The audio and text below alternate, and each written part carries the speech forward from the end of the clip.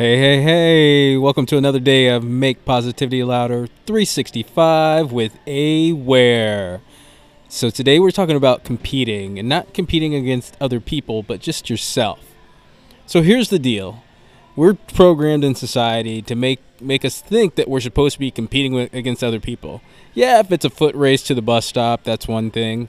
But in the long thing that is called life, this long span, long being 100 years, long being 20 years, long being 50 years, the big thing to do is focus on competing against the former version of yourself. How much greater can you be in each area of your life, however you want to break that down? And that's the key. Like, it could be over a 5-year span, your mind has gotten better. You've gotten more clarity on what you want to do. You know what you can say no to and want to say no to, and the fact that you can say no to just about anything.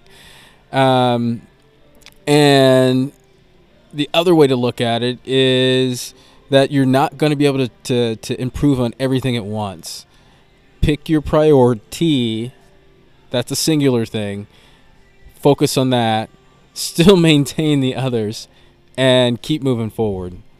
That's the thing. Little by little, day by day, compounding interest on whatever you invest in, your mind, your body, your eating habits, your relationships. Every day, work to be a better version of yourself in some form.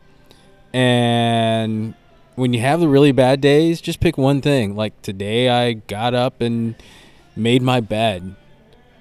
If you did that 3 days in a row compared to last year, you never had a 3 days in a row, you're winning. So I just want you to think about that, and maybe that'll take some of the stress off you today as you're going about your day, and most of the other people around you are stressing because they're comparing themselves with somebody else's, chapter 22 when they're only on chapter 1. So with that, I just want to say thank you so much for listening. I hope you go and create an awesome day, create an awesome life, and here's to you being better this week than you were last week, better next week than you were the week before.